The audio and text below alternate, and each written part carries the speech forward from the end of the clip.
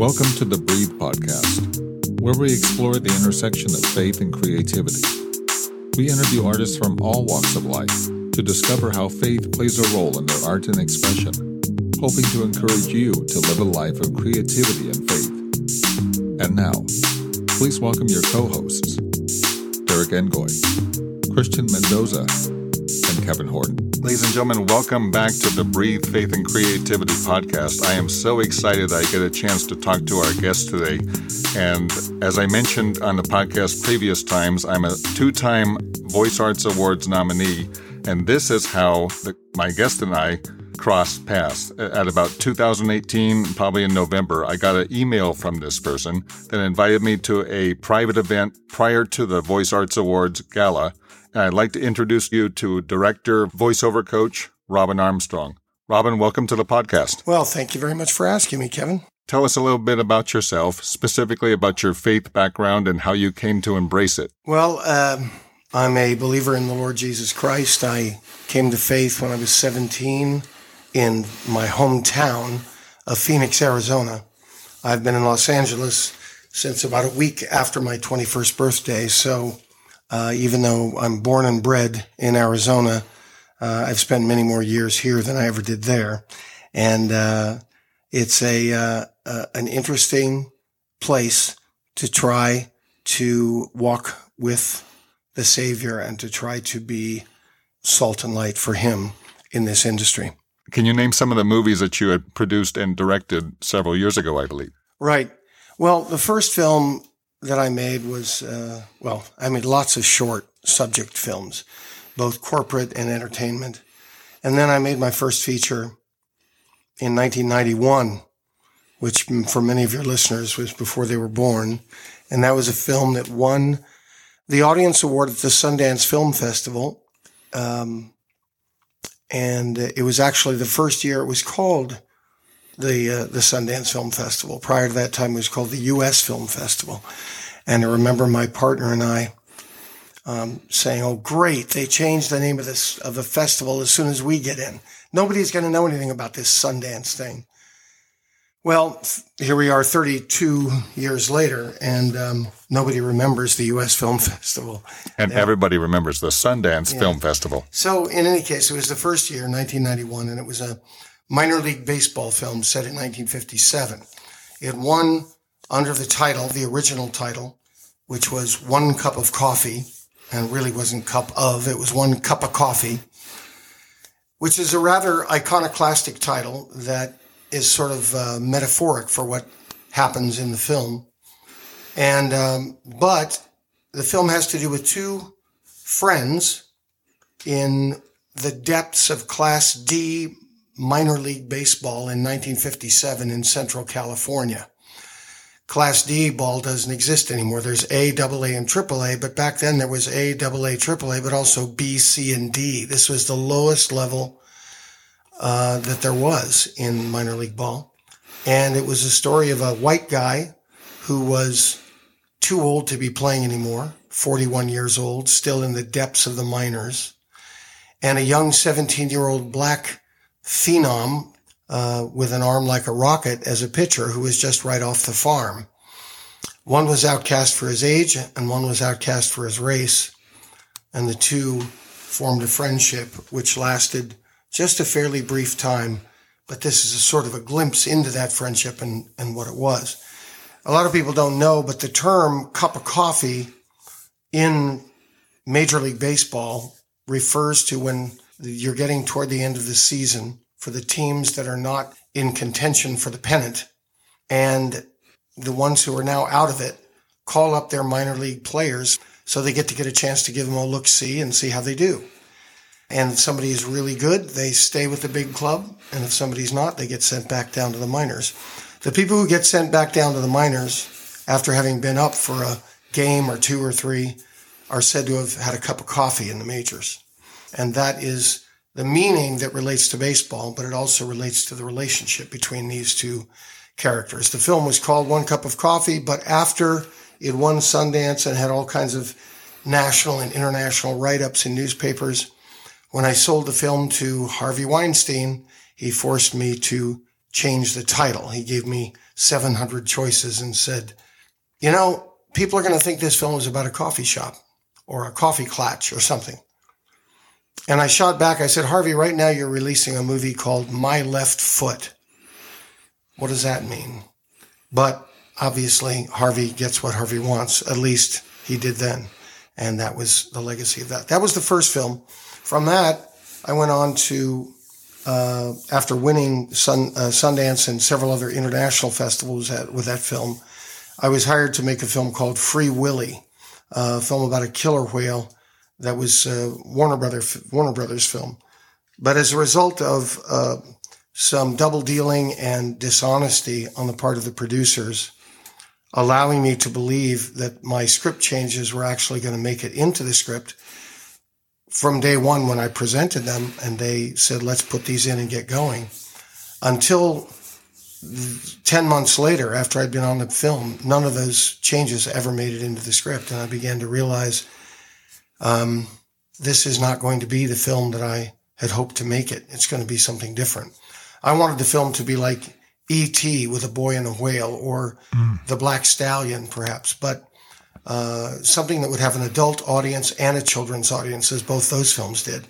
But in fact, there was never any intention to make it anything more than a film for children. But that was never disclosed to me. And in fact, I was lied to. So I proceeded under the misapprehension that my changes would make it in. And when I realized that they wouldn't, we sat down and had a big discussion. And I said, I think I need to step away. So I left that film behind and went and made a film with a Christian message that was called Behind the Sun. And that film was a film about Islamic fundamentalism in the Middle East. We shot it in, I don't like to use the term shot when we're in the Middle East. We filmed in Israel and Egypt. And it was a profound story about a young man who comes to faith out of Islam, and his family is after him to kill him as a result, and how he has to maneuver and make his way through life. And it lasts probably over the period of 3 weeks also, 3 very intense weeks in this young man's life. And for that, we had to assume phony names and have phony papers over in the Middle East. And we were working behind the scenes with the ambassadors over there to be able to operate and to carry footage out of the country. And it was dicey at certain points. There were some stories that involved life and death and international relations that were part of what happened there. But we made it out, made the film, and won a bunch of awards for that. And then I just decided to jump into 20 years of directing commercials for big, huge national corporations, AT&T, Porsche, Chevrolet, major brands, and got to shoot all over the world and experience what that was all about. And that's I'm working on some screenplays now, but I don't have anything in immediate production at this moment. And how we met was we crossed paths because of the medium of voiceover. And you're one of the most well-known coaches, I would say, across the nation and also the world. But how did you find yourself into that niche? Well, back in Arizona, I got started at about age 15 as a young filmmaker. And even though, yes, I was an actor and even a singer, because I majored in vocal music at Arizona State while playing in rock and roll bands around town, I really had storytelling from a film standpoint in my innermost soul, heart. And I started making films in Super 8 millimeter, if anybody remembers that, the little teeny thin strips of film. I do. Yeah, exactly. You'd get a little roll that was 3 minutes long, and you drop it off at the drugstore, just as you did your still photographs, and they'd have it back in 5, 6, 7 days, and then you get to anxiously look at your film and start editing. And then that bumped up to 16 millimeter, and I began to make it known to local merchants around the Phoenix area that I was available to make to make commercials for them. And of course, local budgets were low, $500, $1,000. Again, that was $500 or $1,000 in the 70s, so it wasn't like that today. It's probably worth a couple thousand, $2,000, $3,000 today. And the budgets were so low that I didn't have money to pay a voiceover artist to do them. So I did them myself. And as a result of that, other people began asking me to do voices for theirs. Then I moved to California when I came over in 1976 to do an apprenticeship with Peter Bogdanovich at Columbia Pictures. And at that point, I signed with talent agents in Los Angeles, and I was directing talent over here to a greater and greater degree while still performing. And then after I'd gone through making films and started getting into commercials and other media, I began to have some young actors ask about studying, both because I teach acting, I teach voice acting, I teach writing and directing. I teach advanced photography here in the studio. Anybody, if you were here in person, you would see the lights here for photography. And so all those disciplines are part and parcel of the entire filmmaking enterprise. And so when I came back from being done with the 20 years of commercials, I was getting ready to make a film when we got hit with the recession of 2008. I came back, I never left Los Angeles, but I was out of town a lot. And I decided I was finished with commercials. I remember one time having a sort of a moment of realization when I saw 7 or 8 semi-trucks and a crew of 75 people so that we could be directing a kid eating a peanut butter sandwich for Skippy. And I began realizing, is this really what I want to put my talents toward? Is this really why I learned how to make film? So I decided to step off the merry-go-round and begin to work on making film again when we got hit with that recession. And my independent investors got scared because nobody knew what was happening at that moment. So I thought, well, what do I want to do now? So I took my office, which is here at a place called The Hideout in North Hollywood, and I completely refurbished it and re-outfitted it as a teaching, recording, video, audio, multimedia studio. And that's where I've been working ever since. And got together a few people and had a class, and then word began to spread. And now I have more students than I know what to do with. I mean, all over the world and by Zoom, and some in the studio, and it's quite rewarding and fulfilling. And I am counted as one of your students for the past couple of years. Absolutely. And I'm very, very thankful. In fact, we're recording this in the Hideout studio, so I'm where he talked about the history of this happening. I'm standing in the booth with him, well, out in the booth, but we're recording here presently. So my next question is to you. Let's dive a little bit deeper. How does your faith play a role in your artistic creativity? Well, I would have to say that my artistic creativity is only expressed insofar as I'm coaching and teaching and training others to be the best they can be at this moment. Working on screenplays and working with a couple of writers and others is most of the creativity is going to be project oriented. And right now, the project direction of my work is the minority part of it. It doesn't mean I don't want it to be the majority part of it, but projects have to catch on and develop to a certain place where they make sense, and then you've got to go put money behind them. So it's a long process. So right now in the development process, I'm busily working away at getting talent to the highest level. And my faith has an impact in how I communicate with my students, my pro artists, and the ethics of running my business, even though it's not actually putting itself into specific projects very often. I will do a little project. I'll do a commercial here or there where I'm casting and producing the post-production. But for the most part, I really want to be developing my own projects. And because I don't have to worry about anything financially, I can do those at my own pace and be training others in the meantime, which I really love doing. This next question I think is really beautiful because it states about how your art has healed you. So it says, how has it positively helped you in your own self-care, and how have you seen and bring healing to others?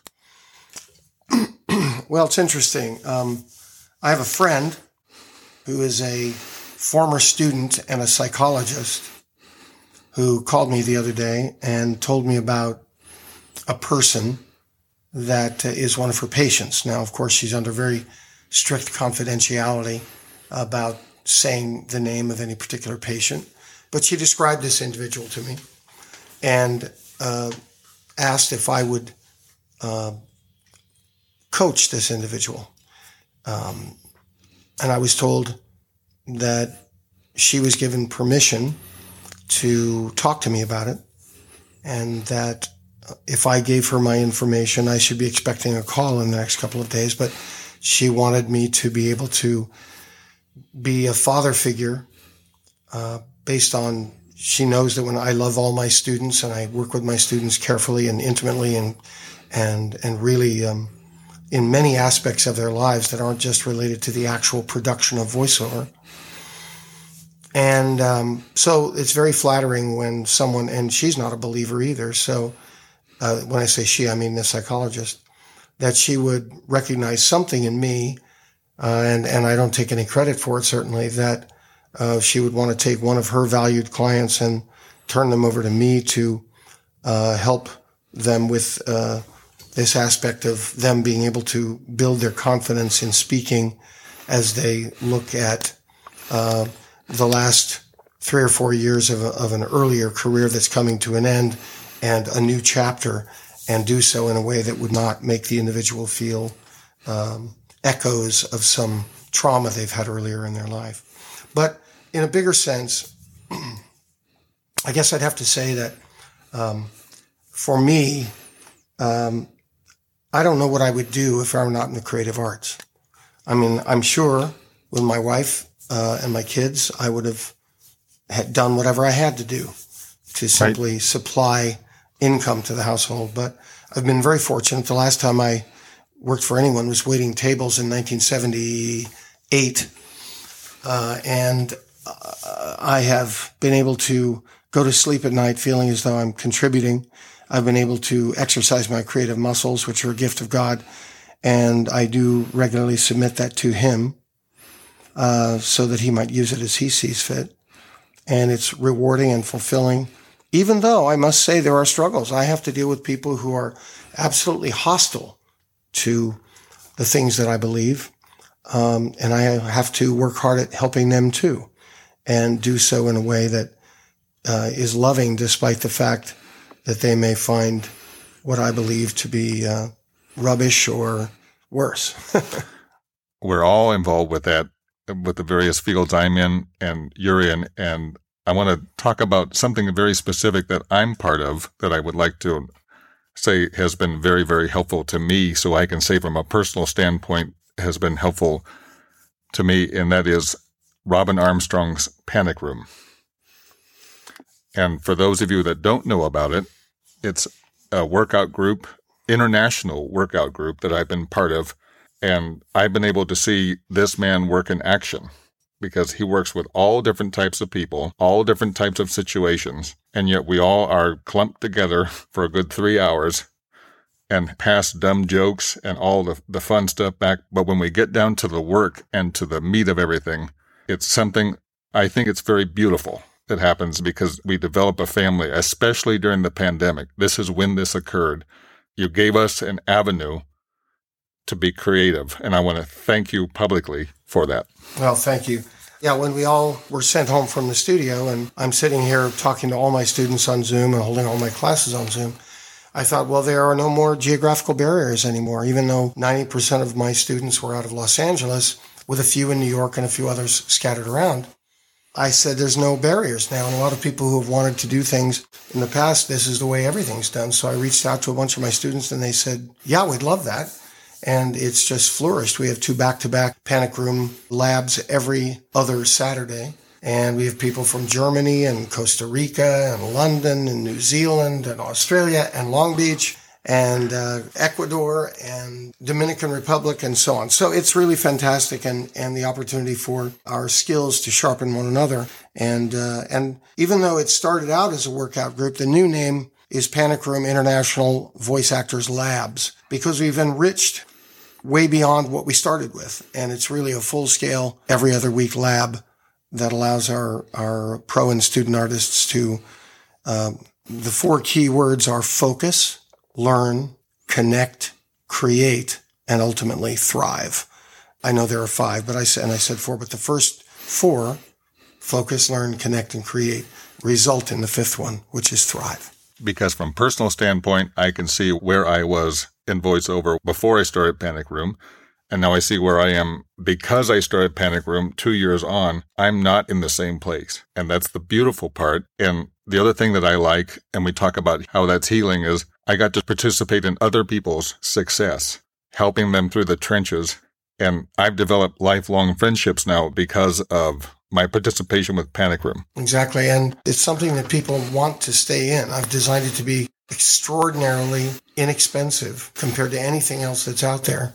It was so dirt cheap at the beginning, it was ridiculous. I had a couple of voiceover coaches say to me, "Robin, you're killing us." And I said, well, people have been furloughed or laid off, or if they were a freelancer driving Uber or waiting tables or something, lost their work. And I said, I don't want anybody to not be able to continue working on this for something as silly as money. So we slowly began to bring the membership dues back a little bit higher, but it's still nowhere near the market. And we'll bump it up a little bit each new 6-month cycle. We bumped it up a little in January. We'll bump it up a little in June. We'll bump it up a little next January, bump it up a little the following June, so that it's gradual, so that it doesn't hurt anybody.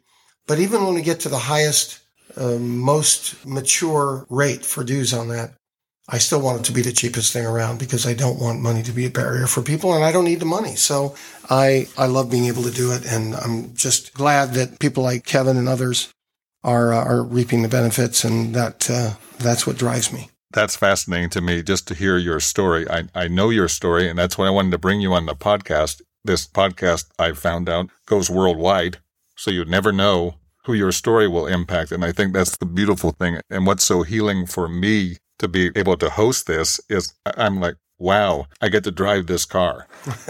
I don't know where I'm driving it. I'm putting my talent, because hosting a podcast like this you have to have a good voice, hopefully, and know how to run an interview. And I've learned through that how to do it within time constraints and things like that. But the beautiful part is, if you listen back to season 1, season 2, season 3, they all have a recurring theme, but different voices and different stories. I love the fact that we can take somebody who's been a voiceover pro for 20 years, and we can take somebody who was a cab driver or a waiter or a businessman or a businesswoman, a doctor, a lawyer, a person from any walk of life who is a communicator naturally and has the ability to use their voice to persuade or to energize or to challenge or to create emotion. And we can work with that person to help them get where they want to go. And I have to say, every time that we have our private lesson together, one part of what you ask me, which at first I thought it was a little different because I had never been through this before, but he has us go through a section called reflections. And when I first started, I thought that meant reflections on the lesson itself. And then more and more you kept telling me, no, how are you doing? How are you doing? How are you doing? And I have to tell you, a lot of times you were the light in my life, and you were the light, and you were the ability for me to voice something out, and I got positive reinforcement back. Sometimes, ladies and gentlemen, it's not positive reinforcement, but what would a coach be if he didn't want you to improve and you had to change things, which I've had to, and hopefully I'm moving toward correcting them. But the beautiful part is, when he meant reflections, he means, how is your soul doing? How are you doing? How are you doing in whatever you want to talk about? And that's been very therapeutic for me. And I think that really talks about how you have helped people heal. Well, that means a lot, especially coming from you. Thank you so much. There's one final thing that we always do, and I think it's a fun part. It's called the lightning round. Would you be willing to play for a minute or two? Oh, of course. I get to give you two options. You don't have time to think, and you have to pick one. Okay. Okay, let's go. Orson Welles or Thurl Ravenscroft? Orson Welles. Pork chops or prime rib? Pork chops. Universal Studios or Disneyland? Disneyland. Chocolate pudding or chocolate pie? I would say neither, but I would say chocolate mousse. Coffee or tea? Coffee. New Testament or Old Testament? Oh my goodness.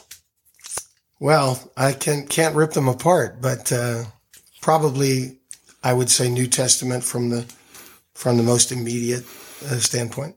And this is coming from personal experience with you. Ferrari or BMW? Well, I only drive a BMW because I can't afford a Ferrari, but I'm in practicality BMW. And the most important question everybody needs to know from you is, at In-N-Out Burger, double or cheeseburger? Double every time. Well, there you go, ladies and gentlemen. That's the fabulous Robin Armstrong. And where can people contact you if they're interested in following up with you about possibly working with you? My website is very simple. My last name is Armstrong. That's arm as in arm and strong as in strong. ARMSTRONG. Then VO for voiceover.com. ArmstrongVO.com. And then when you get on there, you just click on the little icon that says send an email message, or you can click on the panic room graphic there and send me an email and just introduce yourself, and I'll be more than happy to get back to you, and we'll talk about getting together to have a conversation about it. And as we always do with all our guests, finally, we always say, do you have any final words or final words of encouragement?